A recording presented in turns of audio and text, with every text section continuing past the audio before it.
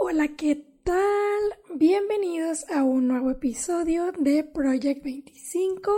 Ya vamos por el 31, no puedo creerlo, ya casi cerca del 50. Dios mío. Pero bueno, aquí andamos y el día de hoy les traigo una entrevista con una amiga muy querida que hice durante el COVID. Andrea, mejor conocida como CONTE o como yo le digo, Tocaya.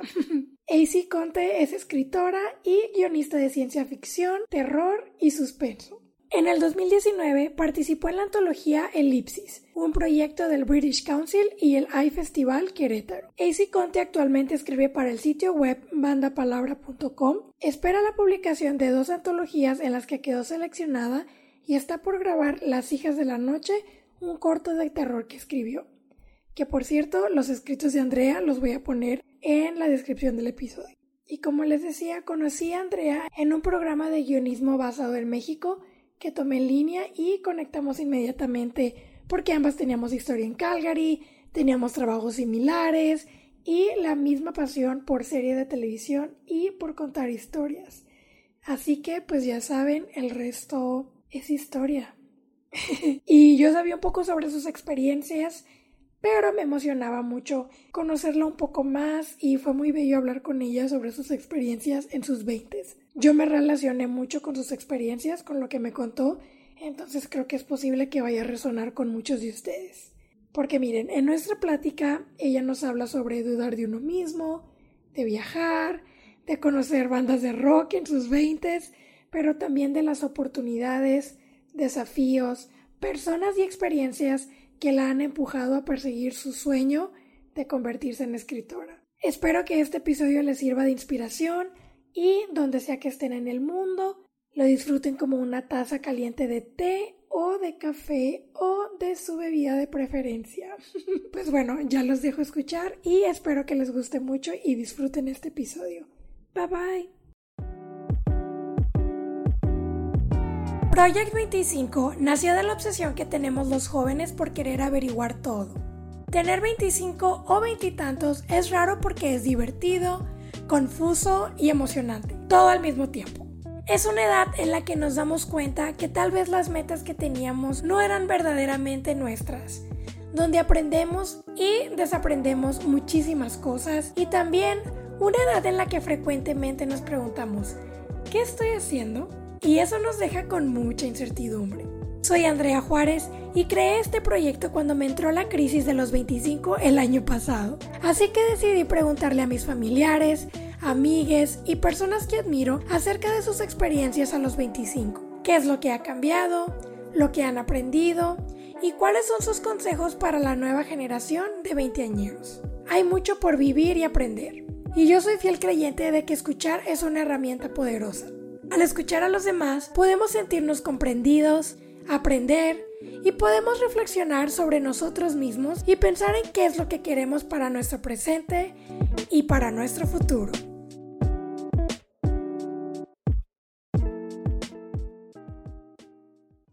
Andrea Tocaya, muchas gracias por estar aquí. De nada, un gusto. Sí, porque como te dije ahorita, pues ya lo habíamos planeado, entonces estoy feliz de que aunque haya tomado unos meses, pues aquí andamos. Exacto. Y pues bueno, estoy emocionada porque sé algunas cosas sobre ti y también de que, por ejemplo, que en tus 20s hiciste muchos viajes y viste en muchos lugares, pero no lo sé así muy a profundo, entonces estoy emocionada por escuchar tus experiencias y de todo. Así que voy a empezar con la primera pregunta. Si me puedes compartir cuál es tu edad, título y cómo te describes. Primero, tengo 33 años. Nadie nunca me lo cree. pero sí, tengo 33. Mi título, bueno, soy escritora y guionista y también estoy estudiando mercadotecnia. Entonces, hay una mezcla extraña entre diferentes cosas. ¿Y cómo me describo? ¿Qué cosa tan compleja? Yo me describo como una persona muy que vive en su cabeza, 100%. O sea, creo que estoy más pensando en historias en mi cabeza que en la realidad. Y luego eso me distrae de cosas. Y creo que soy muy determinada. Sé que hay metas a las que quiero llegar. Y sé que no importa si me va a tardar 10 años en llegarlas, lo voy a cumplir. soy una persona muy ansiosa también. Me estresa mucho como, o sea, soy muy perfeccionista, entonces me estresa mucho como no llegar a la perfección. Y siento que a veces soy muy seria y las personas pueden pensar que soy muy seria, pero ya después de conocernos ya empiezan los chistes malos, entonces soy experta en chistes malos. Y así, eso es como me describiría más que nada. Gracias por compartir. Sí, yo cuando recién te conocí creí que eras como que muy seria y así, pero estuvo padre que por las cosas en común Sí, conectáramos y todo. 100%. Sí, sí. O sea, somos un mismo espejo de diferentes lados. Sí, yo también soy así como ansiosita.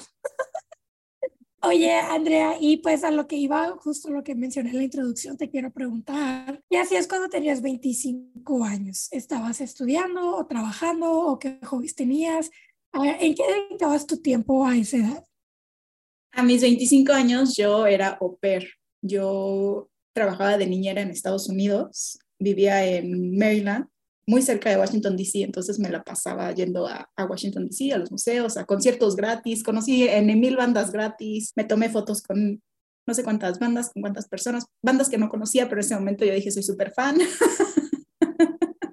Ese era mi segundo año en Estados Unidos como au pair. Trabajaba con una familia que tenía 5 hijos. Era un buen de trabajo. Sí, no manches.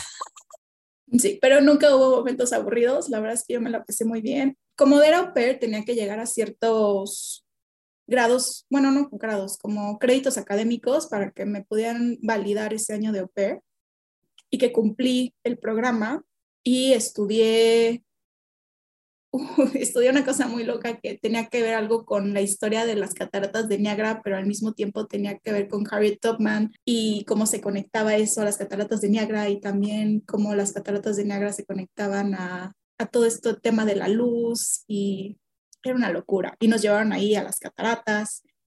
Y al mismo tiempo, como faltaron créditos, una amiga me dijo, ¿por qué no estudias en Georgetown? A ti que te encanta todo esto, el guionismo. Y yo, pues si me los validan, claro que lo estudio, porque pues aparte barato no es y yo lo tenía que pagar.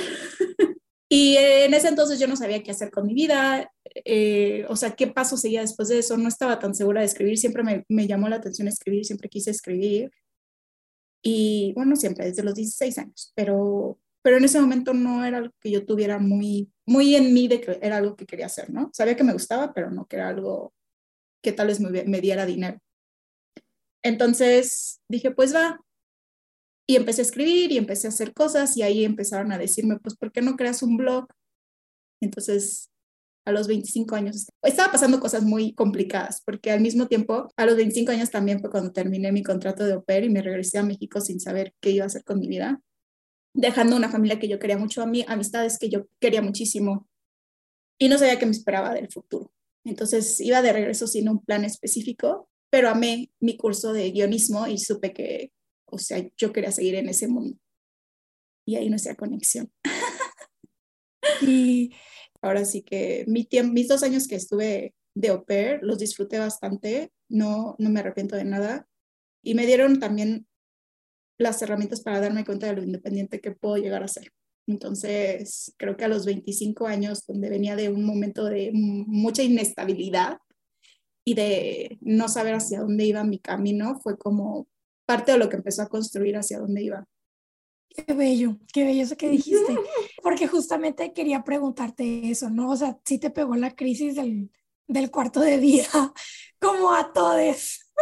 Fíjate que nunca me he sentido de mi edad, o sea, como que nunca es la edad algo que tenga presente, más bien tengo muy Sí, presente como lo que la sociedad espera de ti a cierta edad. Tampoco es algo que sí, me pese mucho porque siempre he logrado hacer las cosas a mi velocidad, o sea, sí, a tu ritmo. ajá, exacto, a mi ritmo. Entonces, no me pesaba tanto, más bien me pesaba el no tener una carrera porque no había estudiado en la universidad, o sea, empecé a estudiar en la universidad en mis 30. Mis 20 fueron de viajar, básicamente, y aprender lo más que pudiera y de descubrir cuál era mi camino y qué me llamaba la atención. Y, sabes, hubo muchísimas cosas en mi adolescencia que pasaron que me llevaron a que mis 20 fueran ve y conoce el mundo, salte de porque también es de un pueblito, ¿no? Yo también soy de pueblitos. Entonces, cuando uno está en una comunidad muy pequeña donde todo el mundo conoce a todo el mundo, es complicado ver qué hay allá, ¿no? Me imagino que ahorita que Sí, estás en Canadá ves como todas estas barreras que se te abren, ¿no? Entonces, el empezar a viajar, empezar a conocer a otras personas, el ver otras perspectivas, el conocer otras personalidades. Sí. Fue muy interesante. Entonces eso me llevó a pensar que había muchísimas cosas que yo estaba dando por hecho porque la sociedad me lo decía, no porque era algo que yo quisiera. Entonces, sí, para mí fue muy importante todo esto de viajar, conocer, estudiar, ver qué me gustaba, qué no me gustaba. Entonces, la verdad es que sí. Oye, no, qué padre viajar en tus 20 y dedicarte a nada más. Pero fue muy difícil también porque no sabía, o sea, nada era concreto, o sea, nada me estaba Eso dando sí. dinero, el dinero suficiente para ser económicamente independiente. Trabajé mucho de au pair, trabajé mucho cuidando niños, yendo a campamentos, donde yo en realidad no estaba ganando una fuente de ingreso que me diera para algo más. Sí, porque a Era como, veces vives con las familias, ¿no? Porque yo tengo muchas exacto. amigas que han hecho au pair. Sí, y el dinero que te dan, la verdad, no es lo suficiente. O sea, tal vez si lo ahorras, sí, y yo ahorré lo que pude y con eso me mantuve cuando regresé, pero eventualmente es buscar qué hacer. Y me acuerdo que cuando regresé de Estados Unidos era como, bueno, ¿y ahora qué? Y Sí. siempre estuve buscando porque no quería quedarme en un solo lugar. Entonces siempre estaba buscando a dónde ir, en qué momento. O sea, esto es lo más, ahorita vivo en la Ciudad de México y fui para 4 años viviendo aquí. Es lo más que he estado en un solo lugar desde que tengo 18 años. No manches. Oye, entonces, ¿de dónde eres originaria? Yo creí que eras de la CDMX. No, yo soy de Cancún. Entonces también eres de playa. Sí, te digo que somos o sea, te digo que somos un Somos de espejo de tierra caliente. diferentes. Sí, güey. Y luego de ahí me fui a vivir a Los Cabos, entonces Mazatlán me quedaba. Te quedaba súper cerca. Ay, no, Sí, no. Y luego, aparte, cuando el año que tú te fuiste de Calgary fue el año que yo llegué. Ay, no. sí, te digo Tan que cerca hemos para tan estado, lejos. sí, no, no, no, no. Nuestra amistad se dio cuando se tenía que dar, eso me queda clarísimo. Exacto. En el lugar indicado. Y sí, y sí. Ay, no, qué padre. Sí. Oye, Andrea, y ahorita que justamente estabas diciendo sobre eso, ¿no? Que como a veces a mí también me pasa que no me siento como de mi edad, no sé, es raro, pero no sé, alguna maldición que tenemos o bendición, Sí. pero, pero justamente ahorita que decías eso de, estabas viendo como que, bueno, entonces ahora qué voy a hacer, porque pues ya me regresé y como a esa edad, ya después de haber visto como lo que tú dijiste, ¿no? Que ya después de haber visto más del mundo, conocer a más personas, personalidades, conocer diferentes culturas, también me imagino. Entonces, a los 25, ¿qué pensabas? Entonces, ¿cuál era tu visión del mundo? O si tenías alguna creencia grande, o si tenías como una expectativa de cómo deberían de ser las cosas. ¿Qué era en qué se ocupaba tu mente? Ay, no sé, es una pregunta muy compleja para algo que ya pasó hace como 8 años. Pero, o sea, recordando un poco de esa época, o sea, yo siempre he creído que hay algo más grande hacia donde uno está caminando, ya sea que tropieces, que llegues a través de curvas, de que te desvíes en el camino, pero siempre estás como llegando hacia un lugar al que tienes que llegar. Y en ese entonces no estaba tan segura, pero te digo que estaba empezando a construir este mundo literario que no sabía que yo tenía como un futuro en. Como que siempre he dudado muchísimo de mí y de como de qué talento podría yo tener, porque te digo, siempre he estado como viendo, no lo seguro, pero las cosas que yo sé que no es tan difícil de fallar.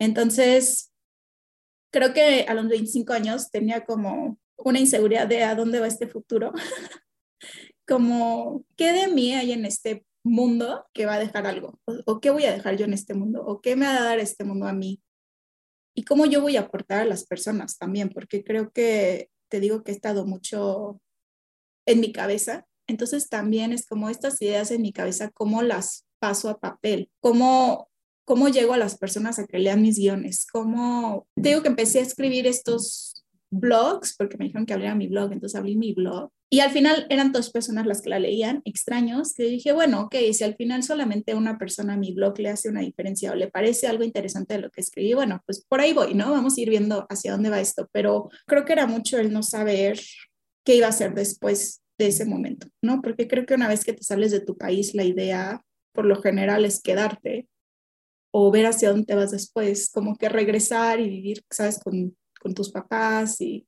Ya a los 25 años es más complejo, más complicado, ¿sabes? Sin una licenciatura que te ayude. Entonces era como, bueno, ¿ahora qué estudio? ¿Qué puedo hacer? Y tenía muchísimas ganas de estudiar muchísimas cosas. Todavía tengo muchas ganas de estudiar muchas cosas, pero es como, ¿dónde saco el dinero? ¿Sabes? No es que pueda plantar un árbol de dinero y de ahí sacarlo y decir, mira, no me tengo Ojalá que se preocupar. pudiera, Exacto, como en los exacto. Sims. Es así nunca jugué, pero bueno, puede ser.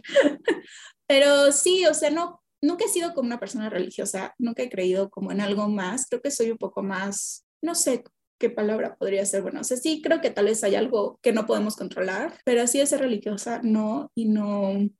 Creo que más bien lo que siempre he pensado es que lo que sea que está jugando en el universo, lo que sea que uno está manifestando con lo que hace el día a día es lo que te está esperando, ¿no? Como que el karma que generas es el karma que te dan. Entonces, creo que a mis 25 estaba tan preocupada por el que vendrá después de esto, o sea, temo cuando se acabe mi visa, ¿no? Temo cuando me tengan que despedir de estos niños que llevo construyendo una relación por 2 años, ¿no? Estas amistades que también, quién sabe cuándo las vuelva a ver. Y es difícil, porque se estaban abriendo puertas, pero al mismo tiempo se estaban cerrando unas muy grandes. Entonces, era tratar de encontrar cierto valor entre lo que estaba dejando y lo que estaba por tener sin saber qué era eso que iba a tener. Gracias por compartir. Espero que haya tenido sentido eso. No, sí, sí, sí se entiende. Okay. Qué bueno. Gracias, Andrea. Y bueno, justamente volviendo un poco a lo que me dijiste de que, no, pues yo estaba viviendo mi vida y tomándome fotos con las bandas que no conocía, pero cosas así. Quería preguntarse cuál ha sido, porque pues también entiendo, ¿no? Que a veces uno sí le entra mucho el miedo y todo, ¿no? De que qué es lo que va a pasar, pero al mismo tiempo, pues seguimos siendo unos pequeños, ¿no? En el sentido de que nos gusta pues divertirnos en nuestros 20. Entonces te quería preguntarte cuál ha sido una de las cosas más chistosas o locas que hiciste a tus 25 o en tus 20. No sé, siempre he sido como una persona muy, como que no sé de meterme en problemas, ni de salir de fiesta, ni de, entonces no me pasan tantas cosas. Pero te puedo decir que vi a mi banda favorita 2 veces. Me costó nada. La segunda vez, creo que algo que podría decirte, un poco regresando a la pregunta anterior, es que de algo que sí estaba yo muy orgullosa es que ahorré muchísimo dinero y mi familia, el hermano de mi mamá y su familia iban a ir a visitarme antes de regresar a Washington. Y le regalé el viaje a mi mamá y a mi abuelita para que también se unieran ¡Ay, qué al encuentro. bonito! Ajá, entonces sí, ¡Qué después les pagué el bello! viaje para irnos las tres a Nueva York, entonces estuvo muy, muy ¡Ay, qué divertido. bello! Sí. Entonces en ese viaje iba a ver por una vez a mi banda favorita, que también me costó nada, en un hotel, entonces mi tía ¿Cuál es tu banda estaba, favorita? ya no están juntos, pero es Civil Twilight. Y ¿Qué? entonces compré los boletos y yo en la primera vez, porque ellos hicieron como un fundraiser para un Kickstarter, ¿no? Para juntar dinero para hacer la distribución de su último álbum. Y yo obviamente aporté dinero. Mi mejor amiga me decía, estás loca, ¿por qué das dinero? Y yo, no importa, yo necesito que esta banda saque su disco. Y en uno de lo que yo aporté, mi nombre sale en el disco. Entonces en los agradecimientos especiales sale AC CONTE. Y yo así de... ¡Qué bonito! Entonces la primera vez que los vi, les dije, ¡ay, yo salgo en su disco! Dije, yo no hice nada, pero ahí salgo. Y entonces uno de la banda me dice, pero ya viste el álbum, y yo no, todavía no me llega. Y entonces que va corriendo y me trae un disco y lo abre y me dice, ¿quién eres? Y ya apunto mi nombre y me lo firmó. Y el baterista ¡Güey! también, y el cantante también. Entonces ahí tengo el disco firmado, que dice thank you y así. ¡Qué bello! Entonces la segunda vez que los vi, estaba en un hotel y yo no, haz de cuenta que yo, aquí era más difícil porque cuando hablé con ellos, haz de cuenta que ellos terminaron de tocar la primera vez y como que era un bar. Entonces dijeron, nos vamos a acercar y vamos a estar en el bar por si alguien se quiere acercar, ¿no? Y yo, obvio, a mis amigas les dije, nos quedamos y no sé, no nos vemos hasta que yo los conozca. Y ahí tengo Me mis encanta. fotos toda así feliz, ¿no? Fangirl. Sí, exacto, sí, Güey, no, ser fangirl es lo mejor. A mí me no, encanta es lo ser más fangirl. increíble, sí. Siento que la romperíamos si tú y yo fuéramos fangirls, pero bueno. Sí. Ay, Entonces no. nos haríamos el hype la una a la otra, de no, seríamos Barney y Ted. ¿Ya conoces a Andrea y cualquiera de las dos. Ándale, sí, cualquiera de los... Pero bueno, el caso Ese es es un buen que plot. es un buen plan. Sí. Y entonces ya los conocí así, increíble, ¿no? Y ya, yo súper feliz y no podía ese día de alegría. Y la segunda vez que los vi fue en un hotel, te digo que le compré el boleto a mi tía y le dije, vamos. Y me dice, ok, vamos. Y de repente yo me acerqué, le dije, ay, estábamos nada más ella y yo. Y entonces le dije, ay, voy a ver como que están vendiendo como de, pues de ellos, ¿no? De la banda. Entonces me acerqué y entonces había unas chavas que estaban formadas. Y les dije, ay, ¿para qué están formadas? Y me dicen, es que vamos a conocer a la banda. Y yo, ay, qué increíble. Yo así de, me encantan, mi banda favorita. Estamos hablando. Y una de ellas me dice, sí, es que ganamos como un concurso de radio.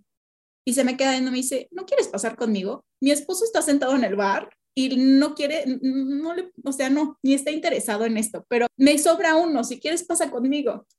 O Qué sea, volví a hermoso. conocer la banda, pero esta vez entramos y era como un cuartito de backstage y lo más random del planeta, o sea, uno pensaría que entras a un backstage y ahí ya sabes, alcohol por todas partes y que no, aquí habían como hamburguesas malteadas y el cantante estaba hablando con un padre, o sea, un priest. Y así, qué cosa tan más random.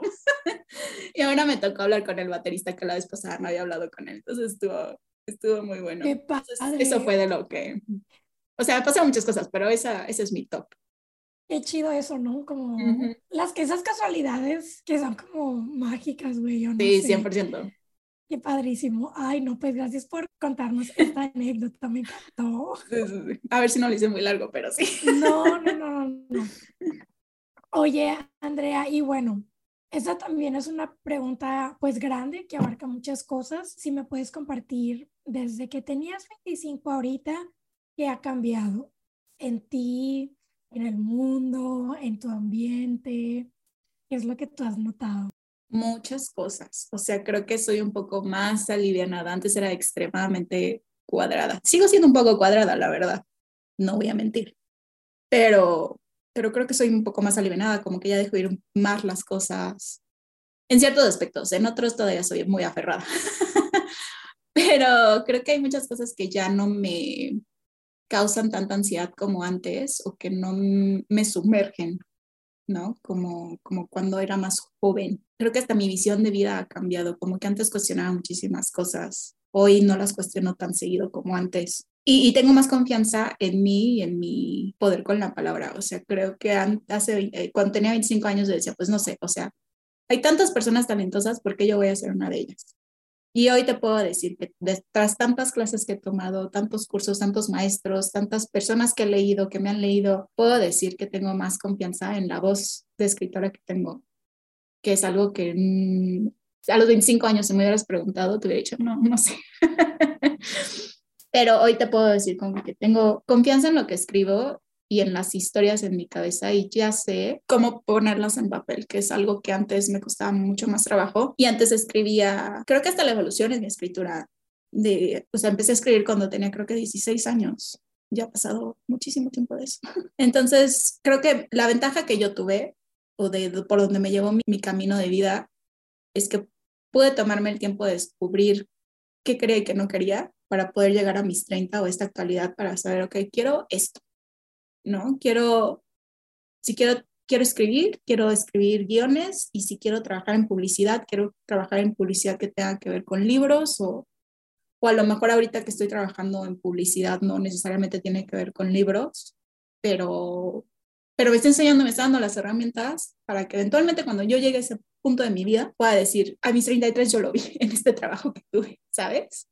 O quién sabe, a lo mejor este trabajo en algún momento consiguen a alguien que es, ¿no? Le llevan las redes a una editorial y entonces me meten a mí, ¿no? No sé, o sea, todo puede pasar y creo que tengo la confianza en mis habilidades para decir, va, yo lo hago, que en otros momentos hubiera dicho así como, no, ya me quiero ir, o sea, quiero irme a otro lugar, o sea, estaría buscando cómo irme y ahorita estoy en paz. Antes me da muchísima ansiedad quedarme en un solo lugar y ahorita no, o sea, ahorita sí me puedo quedar aquí y decir, está bien, si me tengo que quedar aquí un año más, no pasa nada. Si me tengo que quedar dos, tampoco pasa nada, porque eventualmente yo sé dónde quiero llegar y si me tardo un poquito más de lo que yo pensaba, no es el fin del mundo. Que eso es algo que a mí me drenaba, el cómo es posible que siga dependiendo de tantas personas, ¿no? a pesar de tanta independencia que también llegué a tener, como que era una balanza muy extraña. Sí, Pero sí, es que también hay mucha presión externa, ¿no? Como, muchísima. Sí, y no solamente, o sea, creo que hay presión externa familiar, social, y la que uno mismo se impone.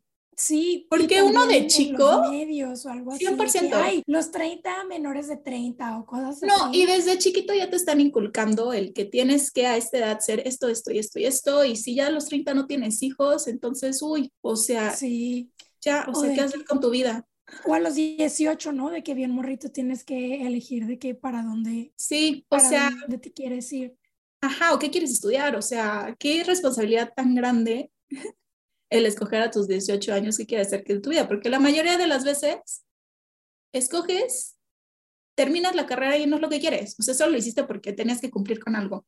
Sí, como, no sé, yo siento, por ejemplo, en mi experiencia, que ahí me encantaban como las comunicaciones, el medio, el entretenimiento, ¿no? Entonces, como que a los 18 sí era yo como que, ay, sí, voy a estudiar periodismo, ¿no? Pero ya cuando me gradué ni había chamba de periodismo y luego yo me quedé, güey, qué hueva, no quiero ser, o sea, si voy a ser reportera, quiero ser de la reportera del lifestyle, de que pero obviamente no te contratan de que de una vez para que seas la reportera de lifestyle, tienes que hacer No, muchas cosas. exacto. Y yo me acuerdo que yo dije, ay, no, qué flojera.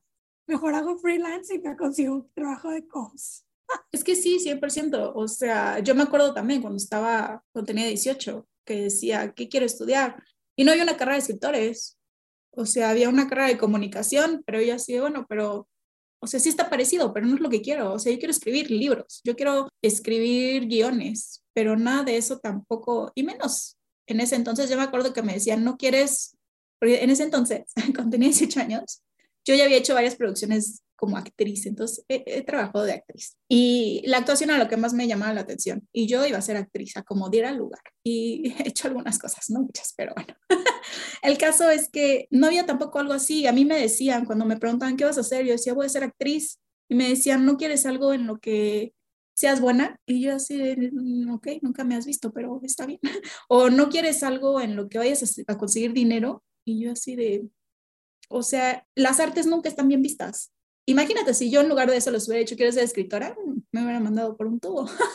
Y luego que no hay una carrera en sí en las universidades, Sí, no, es no sé muy si en complejo. México haya letras. No sé si en México hay letras. Hay, sí, o En sea, algunas, está, maybe. sí, en la UNAM está letras inglesas, letras hispanas, pero al final no hay un trabajo de eso. O sea, está increíble y mis amigas que lo han estudiado son felices, pero es como, o sea, si me dan trabajo de copy, que es lo que yo hago, ¿no? O sea, es o trabajo de mercado, trabajo de, o sea, también a los comunicólogos los van a hacer trabajo de copies, entonces está complicado. Y de fotógrafos y de Y graphic sí, sí, designers y exacto. de Sí, lo que son, callamos los sí, comunicólogos. exacto. O sea, son todólogos porque les van a pagar 3 pesos y está cañón, porque ¿de qué más? O sea, ¿qué haces? ¿No aceptas trabajos? Tienes que pagarlas, o sea, tienes que seguir pagando tus cosas. Es muy abusivo el medio. Ay, Andrea, pues gracias por compartir. No de nada. Y justo ahorita, que es lo que pues estábamos hablando, ¿no? Todo este proceso, tus 18 ahorita que nos contaste, de tus 25. Y bueno, al día de hoy quiero preguntarte qué es lo que haces y cuáles son tus creencias. Ahorita, ¿qué no hago? Trabajo justamente como copywriter. Escribo para un sitio web que se llama Banda Palabra. También escribo guiones por aparte. Y estudio comunicaciones, ¿no? Estudio mercadotecnia en la universidad. Entonces, tengo ahorita una vida un poco complicada, compleja, pero todo sale. O sea, creo que si uno se sabe organizar, las cosas fluyen. Entonces, hay días que son más fáciles de organizar que otros, eso sí, no lo voy a negar. Hay días que digo, ya, estoy harta de todo, quiero un break mental, Sí, pero creo que he aprendido muchísimas cosas. Justo cuando viví en Canadá, creo que fue o sea, todos los lugares en donde he vivido me han dado algo, pero Canadá especialmente, vivir ahí y ver lo mucho que yo amaba el país, el lugar, las personas con las que yo vivía, en verdad se volvieron muy especiales para mí y me cambiaron mucho la perspectiva de la vida y de muchas cosas. Y sí, o sea, creo que vivir ahí, sobre todo en Canadá, me llevó a plantar los pies en la tierra un poco y de decir, ok, si esta es la meta, aquí lo voy a enfocar.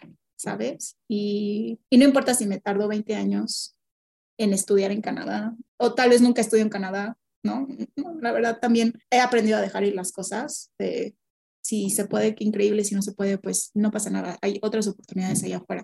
Y en Canadá conocí, te digo, gente muy especial, gente que quiero muchísimo. Justo los amigos con los que vivía tenían una hija que falleció de cáncer. Era una niña que yo veía todos los días, básicamente. Yo la llevaba a la escuela y así, ayudaba a cuidarla. Entonces, verla luchar contra el cáncer a sus 4 años fue algo que nunca pensé que me fuera a tocar algo así. Y verla y ver cómo ella no se quejaba, no decía nada. O sea, ella tenía muy en claro que se iba a morir porque tenía cáncer terminal. Y aún así, todos los días, ella hacía cosas que yo decía, wow, ojalá yo pudiera ver la vida como ella lo ve, ¿no? Yo decía, yo a mis 20 y tantos años sabes, en depresión total y sin saber qué hacer con mi vida y esto, y ella así de, ok, vamos a hacer esto porque hoy es un gran día, ¿no? Hoy está, vamos para acá, vamos para allá. Nunca hubieras pensado que tenía cáncer. Entonces, creo que también eso, vivir esa experiencia, vivirla con ella, acompañarla en este proceso, acompañar a la familia en este proceso y yo intentar de descubrir qué quería hacer con mi vida. Creo que también fue muy interesante el ver esta diferencia de esta niña de 4 años que tenía sus metas de vida muy claras y yo que tenía como 28 años, no sabía qué quería hacer con mi vida ni hacia dónde iba nada. Creo que es de las experiencias más bonitas que más me llenan como el corazón, por así decirlo, porque Aria significó muchísimo para mí. Vivimos cosas muy lindas y ese tiempo que yo estuve con ella, la verdad es que me ayudó a también centrarme un poco y decir, a ver, o sea, ok, las cosas no están pasando como tú quieres que pase, o tal vez no estás donde quieres que esté, donde quieres estar, pero nadie lo está. Todo el mundo está buscando Muy esto que cierto. quieren. Entonces, si Aria, que tiene 4 años, no la determina el cáncer, tú no estar donde quieres estar, no te determina. Entonces, creo que eso es lo que he aprendido a lo largo de los años. El nada más porque esté teniendo un mal día no significa que todos los días van a ser malos. Sí, o que tengas una mala vida. Exacto, sí. Entonces, sí creo que la pienso mucho y la recuerdo mucho y la llevo conmigo y digo, si Aria estuviera aquí me estaría regañando. Entonces, sí, intento como tomar todas estas cosas positivas que he vivido a lo largo de los años y transformarlas en algo, en una historia, en un pensamiento, ¿no? Positivo, en lo que sea, pero sí, creo que he cambiado bastante de mis 25 años a ahorita. Espero que yo recordarme con más cariño del que me tuve en ese entonces. Gracias, Andrea. Sí, qué bonito eso de Aria. Fue como un regalo, ¿no? Como Sí, sí. esa. Y bueno, quería preguntarte cuál ha sido tu mayor desafío u obstáculo y cómo lo sobrellevas o sobrellevaste. Pues justo eso, o sea, creo que lo de Aria fue mi mayor obstáculo y creo que de las cosas más difíciles que he vivido. También ver a mi abuelo, mi nono, falleció justo antes de la pandemia, en 2020, y fue verlo de que él estaba muy bien y de repente se empezó a poner mal y de repente estaba en cama y ya de estar en cama nunca más lo vimos, o sea, agosto, septiembre, octubre, noviembre, diciembre, sí, como en 5 meses se acabó mi nono. Entonces, eso también fue muy difícil, pero el universo es sabio, porque si él hubiera vivido la pandemia, hubiera sido terrible para todos. O sea, él haber estado encerrado en su casa sin poder salir, hubiera sufrido bastante, o el que se hubiera enfermado y verlo hacer todo por él, pues para que el COVID no se lo llevara, hubiera sido también muy difícil. Entonces, creo que a pesar de lo difícil que fue, ¿no? Y el ver a esta persona que era la amiga, o sea, con todas las personas hacía plática. Mi no podía sacarle plática a las piedras. Entonces, ver a esa persona como tan llena de vida, a verlo en cama, sin quererse mover, sin querer abrir los ojos, pues sí, muy, muy complejo. Y creo que muchas personas que han visto a sus seres queridos, pues marchitarse, es muy complejo y muy complicado. Y sí, creo que esas dos muertes han sido como porque mi abuelo murió en el 2020, en enero del 2020, y Aria murió en octubre del 2020. Entonces ese año, o sea, de por sí era difícil por la pandemia, o sea, sí, yo estaba devastada y no podía estar devastada porque había muchísimas cosas que estaban pasando al mismo tiempo. Entonces estuve devastada aspectos que ahorita me estoy dando cuenta de, claro, o sea, todo eso me afectó de esta forma. Y ahora es como, ok, ¿cómo lo trabajo para dejarlo ir? ¿No? Entonces, creo que ha sido de los desafíos más fuertes. Siento mucho las pérdidas. No te preocupes, así es la vida y uno tiene que aprender a superarlas. Y te digo, todo se fue, o sea, al final todo pasa por algo. Y sí, o sea, cuando empezó la pandemia, lo primero que dijimos fue que bueno, que el no está. Por algo se fue. Él ya lo veía venir, porque no. Y aparte mi no era de la persona que todas las bolsas de plástico las guardaba. O sea, lo que él compraba lo guardaba en bolsas de plástico y era, o sea, era hoarder. O sea, él todo lo guardaba. Lo quiero mucho, pero tenía sus cosas. Y justo fue al mismo tiempo cuando quitaron las bolsas de plástico. Entonces dijimos, no, qué bueno que ya no está vivo porque se hubiera enojado de ver que no teníamos bolsas de plástico en las tiendas ni nada. Y Aria, o sea, a pesar de lo triste y lo fuerte que fue, creo que a muchas personas y a todas las personas que la conocieron, les mostró pues lo importante que es vivir el día a día, ¿no? Y de sacarle jugo y provecho a todas las cosas, porque uno no sabe, o sea, sí, es difícil, es complicado, más porque tenía 6 años cuando falleció, o sea, ella desde los 4 años sabía que se iba a morir, entonces, pero te digo, nunca la determinó, o sea, nunca era como, voy a hacer esto porque me voy a morir, o sea, era porque en verdad lo quería hacer y le encantaba acampar y irse escalar y, no, era la niña más deportista del mundo. Entonces, triste que ya no estén, sí, pero todas las personas que conocieron a Aria se quedan con esa imagen de lo increíble que era como niña y como persona, ¿no? Y el corazón que tenía. Entonces, te digo, sí es triste, pero dentro de todo creo que siempre recordamos a esos seres que se fueron con mucho cariño. Entonces, es lo importante. Y mientras lo recordemos, no están muertos, entonces. Sí, viven con nosotros. Ajá, sí. Oye, Andrea, gracias por compartir todo eso, fue muy bello. Y ahora te voy a traer como al otro lado. Si puedes compartir una anécdota de cuando tuviste éxito, lo que sea que eso signifique para ti, qué sucedió y qué hiciste. Cuando tuve éxito. Creo que apliqué para un programa de escritores. La primera vez que aplicaba para algo. Y si quedaba seleccionada era ir al Hey Festival de Querétaro a tomar unos talleres de escritura y a ser publicada en una antología de libros. Bueno, no antología, perdón, de cuentos. Y me acuerdo que fui como a esta primera presentación del primer volumen que se hizo y escuché y sonaba todo increíble. Y en ese entonces yo estaba estudiando creación literaria, ¿no? Un diplomado. Y me acuerdo que me acerqué a Gabriela Jauregui, que era una de las presentadoras del libro, que aparte llevaba la parte de los escritores, era la mentora, y me acerqué con ella y le dije, oye, o sea, solamente personas que estudian en la universidad pueden meterse a esto. Yo estudio, pero no es una universidad como tal, pero sí estudio creación literaria. Y me dice, tú aplica. Yo estoy peleando porque todas las personas, no importa si están en la universidad o no, pero que estén estudiando algo así, puedan ser parte de este proyecto. Y yo así de, ok, lo voy a intentar. Entonces me acuerdo que escribí no sé cuántas veces mi carta de motivación y puse una frase de Ray Bradbury porque dije, esto me define como escritora de ciencia ficción. Entonces, pues yo la mandé con muchísima emoción y dije, a ver qué pasa. Y lo que pasó fue que sí terminé seleccionada. Y yo dije, qué increíble, porque aparte yo era la más, o sea, también tenía 29 años y creo que, o sea, podías tener hasta 30 años, ¿no? O sea, en ese momento ya no podía hacerlo. Yo era la más grande del grupo, soy la más grande del grupo. Entonces, sí, el haber podido lograr eso a los 29 años con un diplomado en creación literaria, la verdad es que increíble, porque aparte a mí me demostró que sí puedo. O sea, si no lo intentas, es el problema, ¿no? Sí, que no necesitas como esta validación de que, ay, estudié esto en la universidad, que no sé qué, si me explico, Ujú, es como que si lo tienes, lo tienes exacto. adentro, ¿no? Ajá, sí. Y me acuerdo que cuando o sea, cuando yo estuve con Gaby y le dije así de, gracias por darme los ánimos para hacer, o sea, si no me hubieras dicho que es algo que estás tratando de hacer por los que no estudiamos tal cual en una universidad, no lo hubiera intentado. Entonces, sí, o sea, la verdad es que qué bueno por esas personas que tienen visibilidad ante los que no tenemos no hemos tenido las mismas oportunidades, vaya. Entonces, sí, el que no tengas la universidad no significa que no sepas escribir, ¿sabes? Hay otras formas de aprender a escribir. Entonces, sí, Sí, ese creo que es de los logros que más contenta me hace.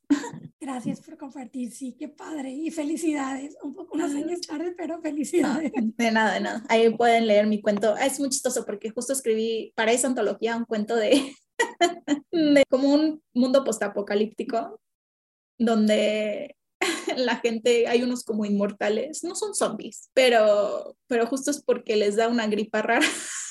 Y en los 2 días de que entregué el cuento, estamos en COVID. No Entonces sí, mames, ajá, sí, sí, justamente esto, escribí de una pandemia, sí, no manches. Los que leyeron han de haber dicho como que, Dios mío, de que justo, tiene justo, conexiones, justo ella sabe, nos tuve que, advirtió. tuve la suerte de presentar el libro en el Hey Festival de Querétaro y una de las preguntas fue esa, ¿cómo te sentiste escribiendo de la pandemia antes de la pandemia? Y yo, me da temor porque había muchísimas cosas que yo escribí que sí pasaron. Entonces, ya no quiero escribir, voy a escribir puras cosas bonitas. No, no es cierto. No escribo cosas bonitas. Bueno, no sé, no, bonito es muy subjetivo. Así es, así es. Oye, Andrea, ¿y puedes compartir una anécdota de cuando fallaste? Lo que sea que eso signifique para ti, qué sucedió, cómo sobrellevaste la situación y qué aprendiste. No sé si puede ser algo que sucedió en tu vida personal o en tu trabajo, con tus amigos, familia, algo pequeño, algo grande. Ay, interesante. O sea, siento que todos los días fallo. O sea, siento que soy muy socially awkward. Entonces siento que luego tengo como chistes o cosas que digo que tal vez en mi cabeza tiene sentido, pero luego las digo en voz alta y las demás personas se me quedan viendo así como, ¿qué dijiste? Y yo, creo que no. Entonces sí, creo que todos los días estoy revisando las conversaciones que tuve porque es como, creo que la regué aquí y lo siento por todas las personas que me conocen. Pero bueno, Y las que siguen, soporten. exacto, y soporten. Las personas que siguen en mi vida es porque ya saben y ya nada más lo ignoran. Entonces sí, creo que yo siento que fallo todos los días, que es algo que tengo que trabajar para mejorar. Quién sabe, a lo mejor en 10 años que hagamos esta entrevista otra vez me puedes decir, ¿sigues pensando que fallas todos los días? Sería interesante saber qué pasa. Pero ¿en qué manera? ¿En eso de lo social? Sí, 100%. O sea, creo que me cuesta muchísimo, o sea, a pesar de que tal vez no parece, pero me cuesta muchísimo trabajo ser social. O sea, yo sí te digo, ¿Eres porque introvertida? soy muy introvertida. A menos que ya te conozca, ya a lo mejor puedo ser más extrovertida. Pero sí, por lo general soy muy introvertida. Cuestiono mucho las cosas porque quiero que las cosas tengan sentido. Entonces siento que a veces esos cuestionamientos dan la impresión de que estoy cuestionando todo porque no me parece. Pero en realidad quiero que tenga sentido en mi cabeza para decir, ok, ya entendí, entonces hay que hacer esto. Entonces siento que a veces mi forma de comunicarme con las personas no es la mejor, pero trabajo para construir una mejor manera de comunicarme con las personas. Pero sí, Oye, Andrea, y una pregunta. ¿Cómo es ser escritora y una como que muy lectora apasionada teniendo dislexia? es cuestionar todo lo que escribo. Fíjate que soy mejor cuando me tomo mi tiempo. Cuando estoy presionada, estoy estresada, es cuando más errores vienen, porque no me doy cuenta de lo que escribo, porque no estoy poniendo atención, lo estoy haciendo por inercia o en piloto automático, ¿no? Entonces no estoy cuestionando lo que escribo. Y si me tomo el tiempo, sí lo cuestiono. O sea, también hay herramientas como Word y, ¿no? Que ya te marcan como los errores, pero de repente se vean cosas. Sobre todo, mi mayor problema son la B y la D, que las confundo bastante. Entonces, ya con el tiempo tengo memorizadas las palabras, pero te digo, si estoy estresada, si estoy ya muy cansada o algo, ya empiezan a haber problemas. Pero por lo general, la verdad es que no tengo tanto problema porque estoy al pendiente de eso, porque yo sé, yo estoy consciente. No es algo que comparto mucho. Mi problema de dislexia no es tan grave como en otros casos. La verdad, el mío siento que es muy leve. Ella en algún momento llevé a terapia porque aparte yo no leía porque no podía leer por la dislexia. Entonces me acuerdo que en primero de primaria me pusieron a leer en voz alta y yo no podía leer.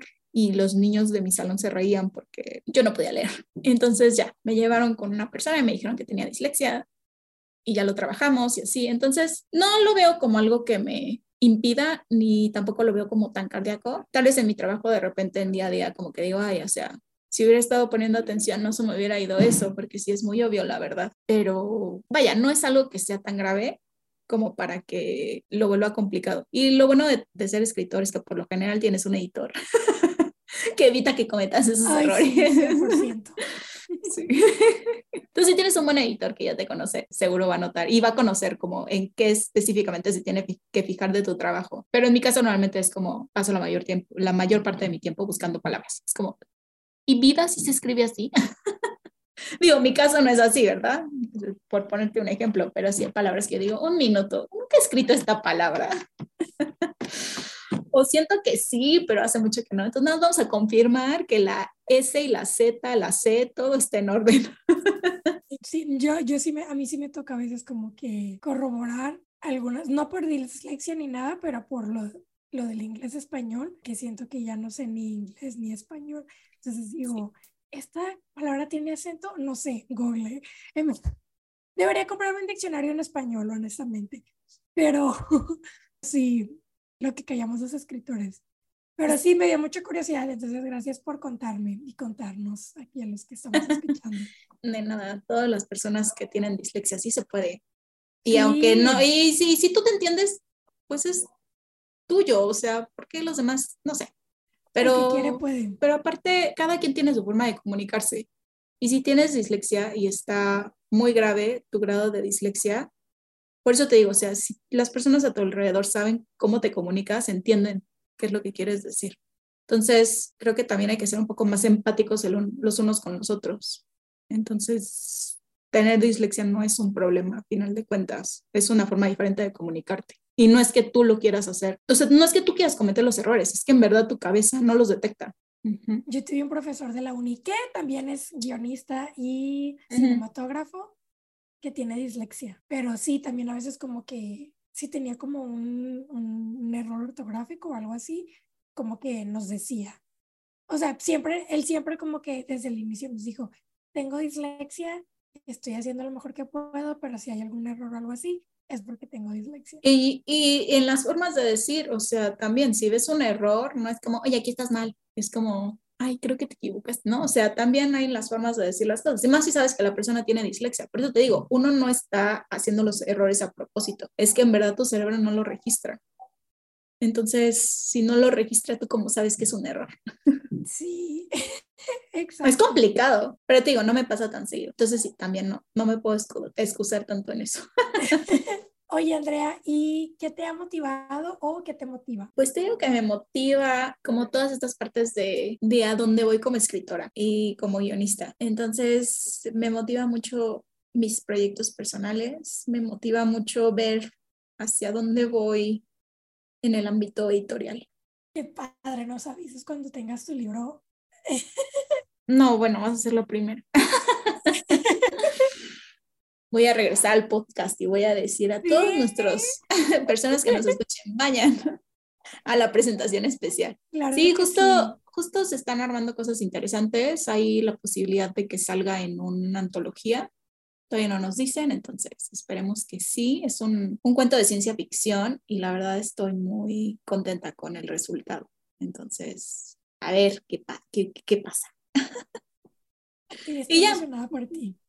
Ay, muchas gracias. Y ahorita hablando de esto y de los proyectos personales, ¿cuáles son tus metas o planes a futuro? Mi meta ahorita es terminar la universidad, Por dos.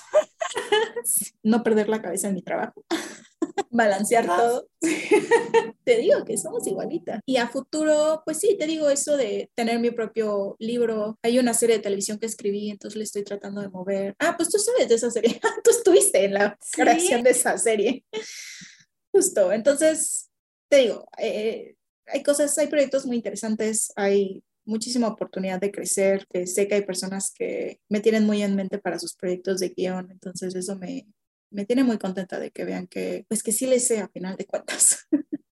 Y que sí tengo que algo que aportar. Entonces, sí, eso me tiene muy motivada a mis planes a futuro. ay, sí, qué padre. Sí, ya que tenga más, les contaré. Sí. Oye, Andrea, y para cerrar, te quiero preguntar, ¿qué le dirías a los jóvenes de 25 de la actualidad como consejos o qué te gustaría haber sabido a tus 25? ¿Qué les diría? Les diría que no está mal cometer errores, que si algo en su vida no les está gustando, lo pueden cambiar. O sea, no necesariamente porque la sociedad lo dicta de una forma o no necesariamente porque tienen que llegar a cierta edad, o sea, a los 25 ya casados y con hijos y con la mejor maestría del universo. Creo que está bien si te quieres dar un break y encontrar otra vez tu camino y tus metas, porque creo que al final uno se desmotiva y hay que encontrar la motivación, porque claramente lo que estás haciendo no está funcionando. Y está bien pedir ayuda y está bien decir, esto no es lo mío. Y sé que la sociedad es muy difícil y muy densa y sé que también lo estoy viendo mucho desde un privilegio que tengo muy diferente al de otras personas. Entonces, pues, es muy complejo opinar de la vida de los demás sin en realidad saber su vida, ¿no? Porque hay muchas cosas que yo no he vivido que seguramente otras personas sí es complicado opinar desde ahí, pero justo, sea algo que no está haciendo clic, entender por qué no está haciendo clic y tratar de ver la forma de voltearlo y de encontrar que haga clic, ¿no? Que embone, ¿no? Porque la vida es difícil, es complicada, pero también puede ser increíble. Entonces, soné a GNP, pero disculpen. Pero sí, eso les diría, que no hay necesidad de correr, que pueden tomarse un break, pueden tratar de entenderse a sí mismos, porque es muy complicado llegar, o sea, que desde chiquito ya te están imponiendo qué es lo que tienes que hacer, pero nunca te dan el momento de tomarte un break, respirar y decir quién soy, qué es lo que yo quiero de mi vida, o sea, hacia dónde voy con esto. Y está bien que no tengas una respuesta, porque justo eso es lo que puedes hacer en ese momento, tratar de encontrar esa respuesta. Eso es lo que yo les diría. No se ahoguen, no se ahoguen en todo lo que la gente espera de ustedes, porque lo más importante es lo que tú esperas de ti mismo. Me encantó esa frase. Ah. Y bueno, La de Andrea, GNP. no, lo que acabas de decir de no ahogarse, ¿no? Y Sí. al fin y al cabo, como que uno siempre, las respuestas siempre están dentro de uno, ¿no? Como que siento que es muy bonito escuchar las perspectivas de las personas y al menos a mí me ayuda mucho eso, como que, ay, eso me resuena, entonces por allá va, pero al mismo tiempo como que todo se conecta y puede servir como de guía para pues ver hacia adentro y, ¿sabes? Pero Andrea, ¿hay algo más que te gustaría decir que creas que es importante y no te pregunté? La verdad es que no, creo que ya te robé muchísimo tiempo. Creo que es muy interesante pensar en la persona que fui y la persona que soy. Y como te digo, creo que hay muchas cosas que viví que siento que debería de recordarme a mí con más cariño del que en ese momento yo me tenía. Entonces, sí, creo que eso es lo más importante de pensar en el pasado. Tratar de enfocarte en lo que aprendí y ya no tanto en lo negativo, porque pues eso nada más te drena. Sí, ay, pues muchas gracias, Andrea. Estuvo Ah, muy ya a ti. padre, me encantó platicar Ya contigo. sé. Ay, pues muchas gracias, Andrea. Muchísimas gracias por escuchar. Si te gustó este episodio o piensas que puede ayudarle a alguien que conoces, te invito a compartirlo. Así apoyas el crecimiento de este podcast. Si te gustaría compartir o conoces a alguien que le gustaría compartir sus experiencias de los 25, puedes contactarme en andrea.project25@gmail.com. También puedes seguir a Project 25 en Instagram en @project.xxt.xxv. Muchísimas gracias de nuevo por estar aquí. Que tengas un día muy bonito. Bye bye.